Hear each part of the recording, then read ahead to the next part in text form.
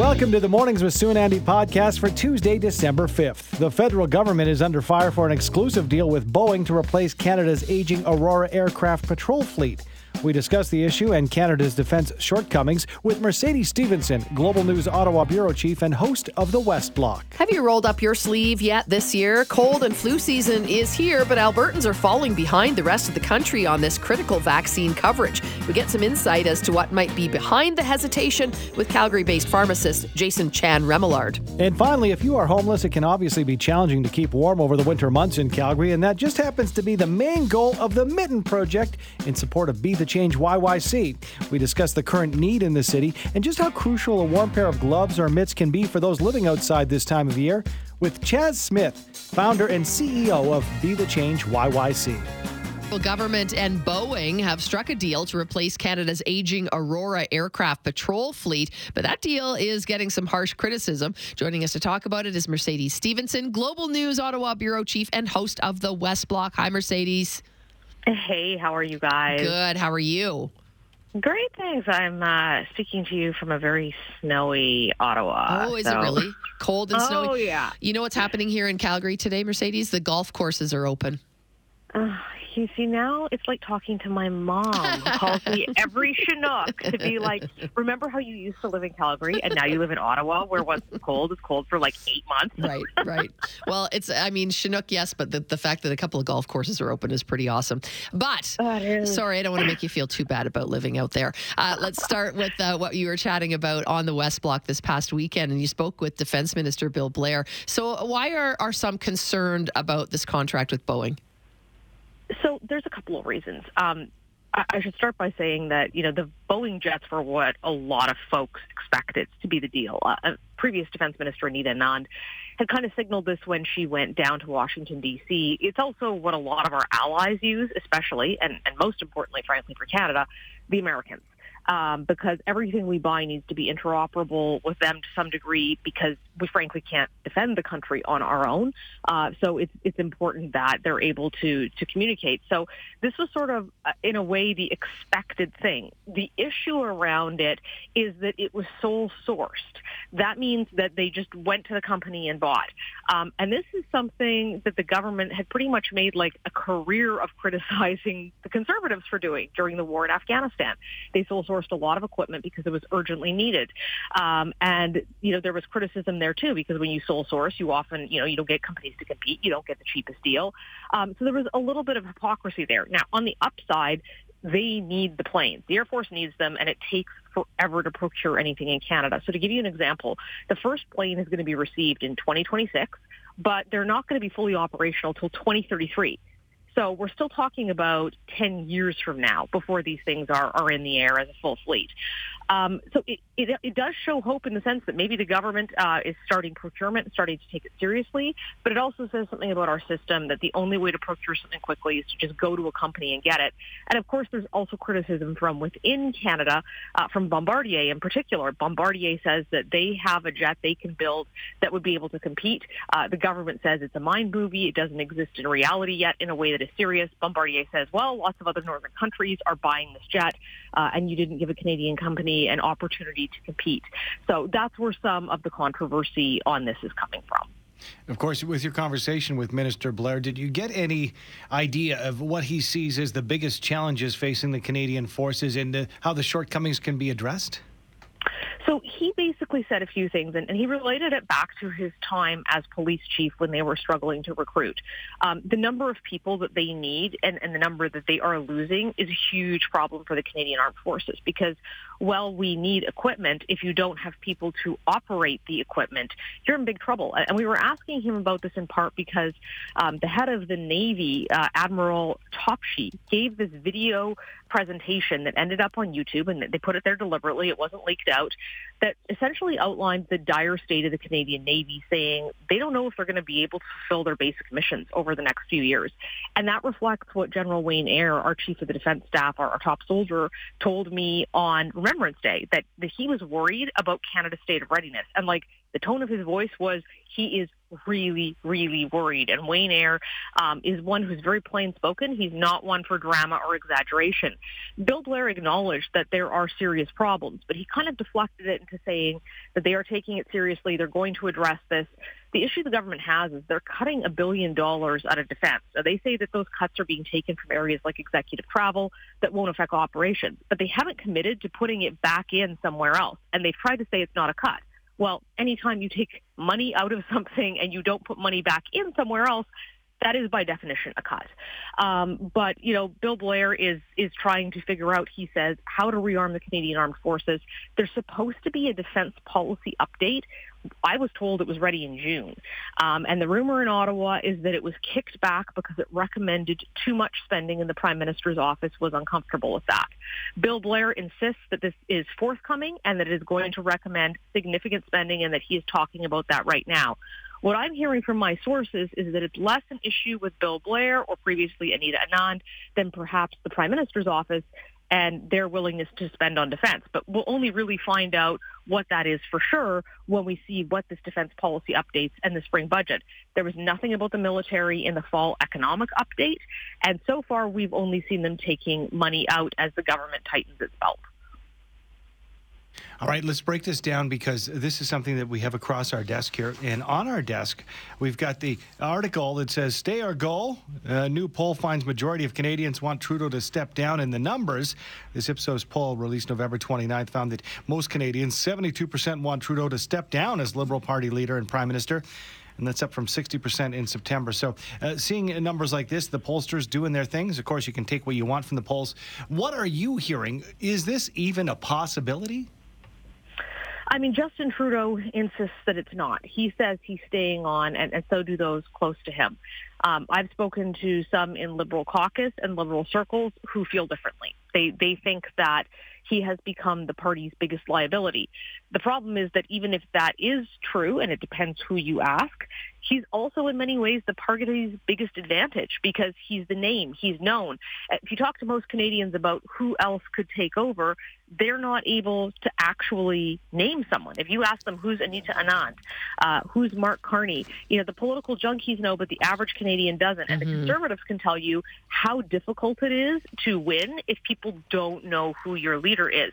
Now, there's a lot of speculation that he's going to take the so-called walk in the snow that his father did before the next election and decide to step down.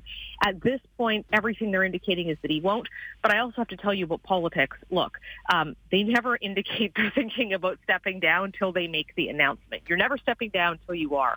But I think that they are still trying to see if they can turn these polls around. But there's no question that Justin Trudeau, is in serious trouble in the polls. And it's not a blip at this point, right? It's been trending downward for months. And it's also not surprising. Canadians tend to get sick of leaders in governments after around 8 to 10 years. Yeah, I mean, is there a Hail Mary? Like you've got Poilievre, who's, axe the tax is his big campaign slogan, right? So is there a Hail Mary coming from the Liberals to try and save Justin Trudeau? I'm sure that that's exactly the question that they're trying to figure out the answer to as we speak. They tried the cabinet shuffle. They tried alleviating the carbon tax in Atlantic Canada, which blew up in their face because the rest of Canada did not appreciate that very much. And so I think the question is, what do they have to do, and will they be willing to do it? And they're probably in a situation right now where they'd have to, much like they did with the carbon tax in Atlantic Canada, walk back a pretty significant position, which they like to always present as being principled rather than political, if they want to undo this frustration. But it's tough once a leader starts to slide like this, because people would say, why is it that there's scandal after scandal with Justin Trudeau and he gets away with it? Well, I remember scandal after scandal with Stephen Harper and him getting away with it too. Canadians are sort of very forgiving until it starts to stick. Yeah. And it's always a cumulative effect, which is not to say they can't find a way out of this. But the message right now from Canadians is pretty clearly that what they're doing now is not enough to keep him in power. Interesting times ahead for sure, and we like catching up with you for your insight each and every Tuesday on the program. Thanks so much, Mercedes. Thanks for having me. Enjoy your warm weather. We will. Thanks, Mercedes. I'll send a selfie on the golf course. Yes, for sure. Mercedes Stephenson, Global News Ottawa Bureau Chief and host of the West Block. Have you rolled up your sleeve yet to get your flu shot or your COVID vaccine this fall? If you haven't, apparently you're not alone. According to Alberta Pharmacists, this province is falling behind on critical vaccine coverage. Joining us to talk about it is Jason Chan-Remillard, Calgary-based pharmacist with PharmaSave. Good morning to you, Jason. Thanks for being with us. No worries. Good morning.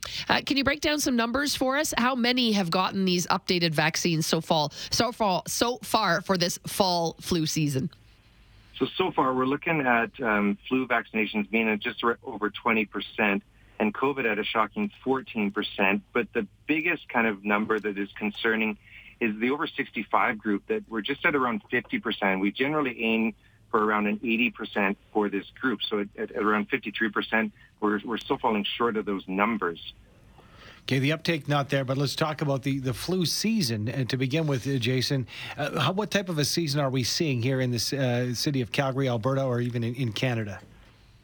Well, so far, I think the numbers haven't really been as high as what we'd expect. But at the same time, we're looking at trying to prevent these things as opposed to allowing them to happen. So, we're coming into the Christmas season where we've got a lot of gatherings and getting together. That's when we can potentially see some more spikes in the numbers. And getting your shot now, earlier on, so there's still time, but it takes about 2 weeks for immunity to happen. So I think the key takeaway would be to get your shots as soon as possible.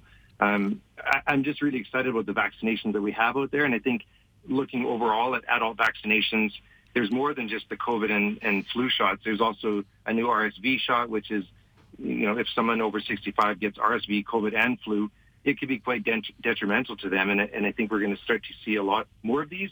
And the vaccines that are coming out I'm really excited about them. I think they're really good. Jason, how can pharmacists contribute to increasing vaccine accessibility, whether you're in the city or you're in a rural area? Well, I know right now at my pharmacy, we've turned our vaccination to be just more on a walk-in basis.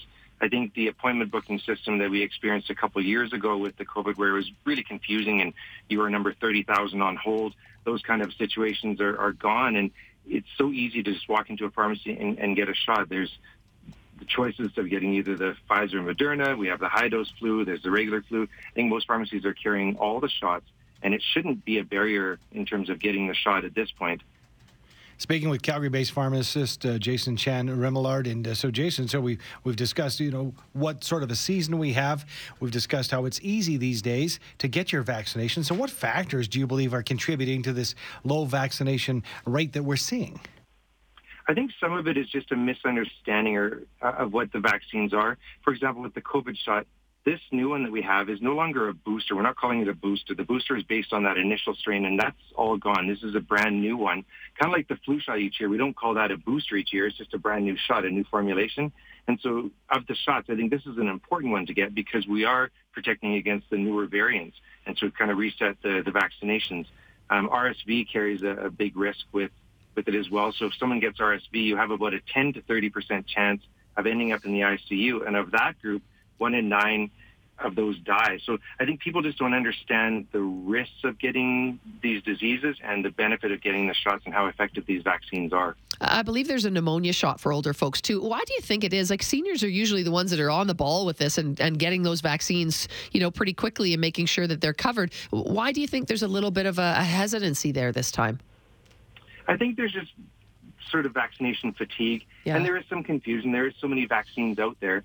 And so pharmacy, we've got kind of an adult vaccination drive where when people come in, we look at their whole vaccination status. So whether you're looking at a shingle shot, which is also an important one, the pneumonia shots, we look at your tetanus to see when that is updated. Quite often people come in and ask them when was their last tetanus shot, and they're like, maybe 2 or 3 years ago. And we look, and it was in 2008. So I think we just kind of, time goes by and these things don't stick in our mind. So we're kind of trying to get people to look at their whole vaccination status aside from just flu and COVID and try to update them to protect them as much as we can. In the height of COVID, we found out about the healthcare system, the burdens that can be placed on the healthcare system, and when too much burden is placed, the effect that it can have. Could a season like this, between the flu and COVID and the different viruses out there, could that be a case that we could see another burden on the healthcare system if we don't get all vaccinated up? Oh, for sure. And given, if we get a combination of things, if you get, the pneumonias from different diseases and that. The one thing with in Alberta currently, people don't know that the combination of flu and pneumonia is the 9th leading cause of death in our province. So a stat like that, and you look that we have something that can prevent them. So pneumonia shots and flu shots right there, we could reduce that death rate from these diseases. And so I think people just don't understand the risk that some of these diseases carry, and not just maybe for them. So they might be maybe protecting themselves, but you also get the vaccines to protect other vulnerable people who maybe can't get the vaccine or didn't get the vaccine, or protecting, for example, a newborn child against RSV. If an adult over 60 gets the RSV shot and can prevent getting RSV, they might prevent spreading that on to an under 1-year-old who can't get the vaccine or isn't the vaccine for, and could have negative consequences for that child. Jason, can we just walk into any pharmacy and ask for our shots? Jason, do we have you there? Yeah. Can we just walk into any pharmacy and ask for a shot? Yeah, for sure. You can walk into any pharmacy. A lot of them aren't appointment-based. Just call ahead to make sure. And the other thing I always tell people is sometimes we have some of your records on Alberta Netcare in terms of your vaccination status, but if there's other pieces that maybe you got a vaccine in another province or that, any records you could bring with you with your vaccination status would be good, and we can look at the whole picture and come up with a plan to get you the vaccinations that we need. We can often do multiple in one sitting, so most people are getting the flu and the COVID shot at the same time, and it's totally safe to do that. And we can look and see how many we can get or set up appointments and timing to get you all the vaccines that would be recommended. Jason, thanks so much for your time this morning. We appreciate it. Thank you. Have a good day. Thank you. It's Jason Chan-Remillard, a Calgary-based pharmacist. And it is that time of year again. The 3rd annual Mitten Project is back. In partnership with Be the Change YYC, the Mitten Project will try to help keep some of Calgary's most vulnerable warm this winter. Joining us to talk about the need and the impact is our friend Chaz Smith, who is founder and CEO of Be the Change YYC. Hi, Chaz. Good morning, Sue. How are you? Excellent. Thanks for being with us live in studio. Of course, my pleasure. Tell us a little bit about Be the Change. Tell us about the organization and why you started it. Yeah, so Be the Change started as a grassroots initiative. This August will be our 9th year actually running. Oh, wow. So it was in my house for about 5 years. Glad it moved out because I can't fit the stuff in my house anymore. So we're a street outreach team. We walk the streets providing food, water, clothing, hygiene, harm reduction supplies, and most of our team leads are nurses or paramedics. So a lot of folks experiencing homelessness have infections, sadly winter amputations.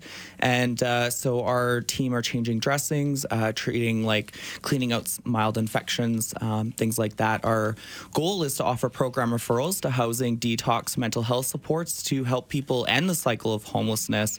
And we're a volunteer-driven organization, which is quite unique for an organization like ourselves. Yeah. I want to bring you, before we get into the Mitten Project and the difference that our listeners can make here on QR Calgary, for the 3rd year, I want to ask you, a lot of the time when you have somebody who starts an organization, Chaz, such as Be the Change YYC, that people know and you've had a lot of success with, they talk the talk, but you walk the talk. So for those people who might not be familiar with Be the Change YYC, your personal experience with homelessness, can you share that with us? Yeah, so I experienced homelessness in 05 to 08, and I was a recipient of a Housing First project through what's called Trellis today. It's the Infinity Project.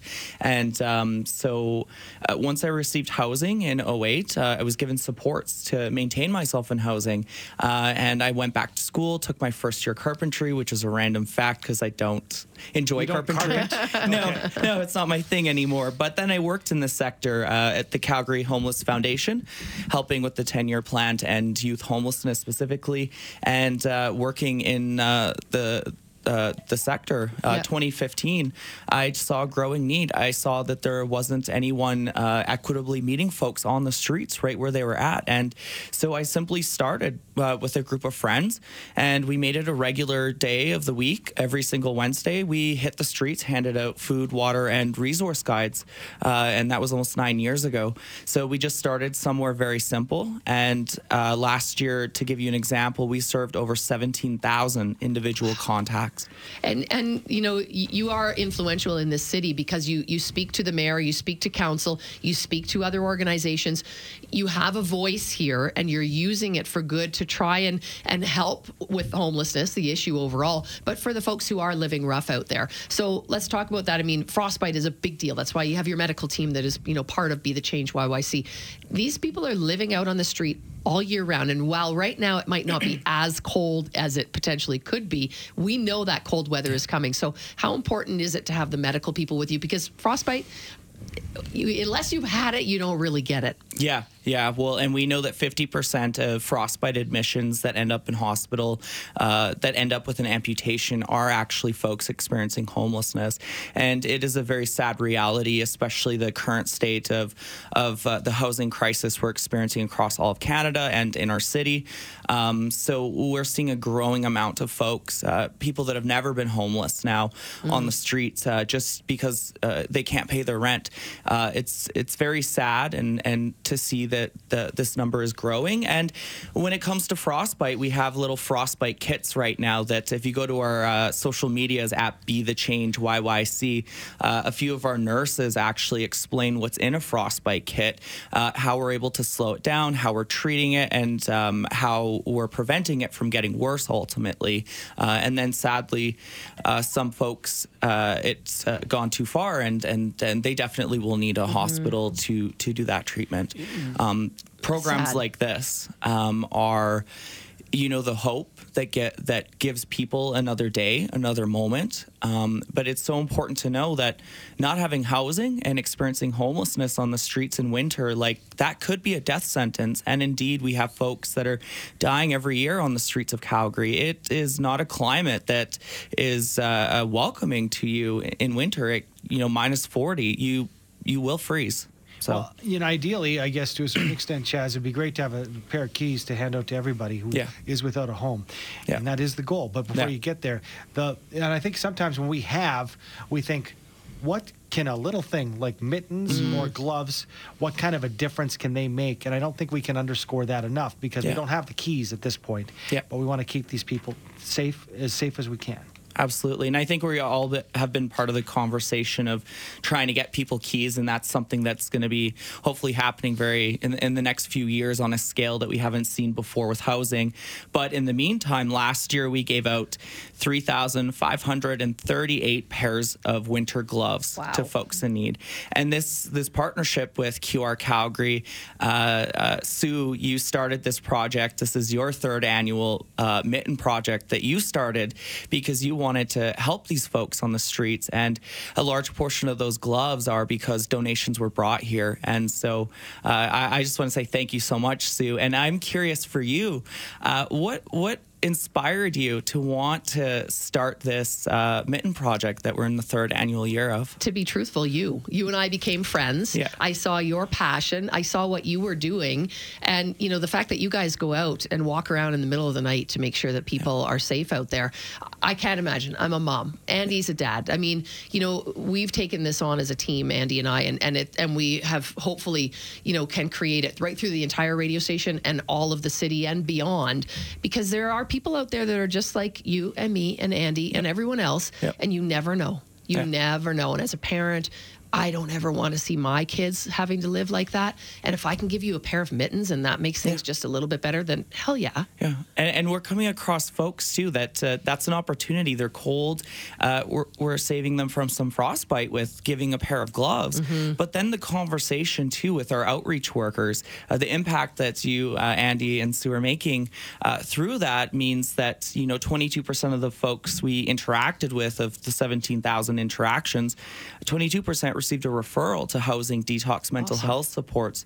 Well, that starts with meeting a person where they're at with food, water, clothing, providing those essentials of life they need in the moment, and then continuing the conversation like, hey, how can I help you? Is there anything else you're looking for? Do you have a housing plan? Are you on the housing list? And we just go from there. Well, and you say, mornings with Sue and Andy and QR Calgary, but it's really the listeners who made that difference. So let's make sure everybody has the details, because you're going to be out and about. Maybe you have that spare pair that you've never used, or you're going to be shopping anyway. You can throw an extra pair or two in your cart. Maybe you buy an extra pair of mittens or gloves as a Christmas present this year, and you're donating them, right? Yeah, absolutely. We make it as easy as we can. 3320 17th Avenue Southwest, Chorus headquarters. We're right across the street on 17th Avenue from legendary Spiro's Restaurant. The main entranceway, you go in, we're going to have the bin and the sign. Yep. That you can pull up right in front and run in. There's a little parking area. It's free. Park your car, get out, throw the mittens in the box, get back in your car and go. It'll take you 30 seconds, and it will make a world of difference. Yeah. Be the Change YYC.org. And again, our address, 3320 17th Avenue Southwest, business hours Starting Monday today. to Friday. 9 a.m. to 4 p.m. I want to get as many, just over 3,300 last year. We can do better than that, I think. The Mitten Project is underway, friends, so help us out. Thanks, Chaz, for coming in. Thank you so much. Chaz Smith, founder, CEO of Be the Change YYC.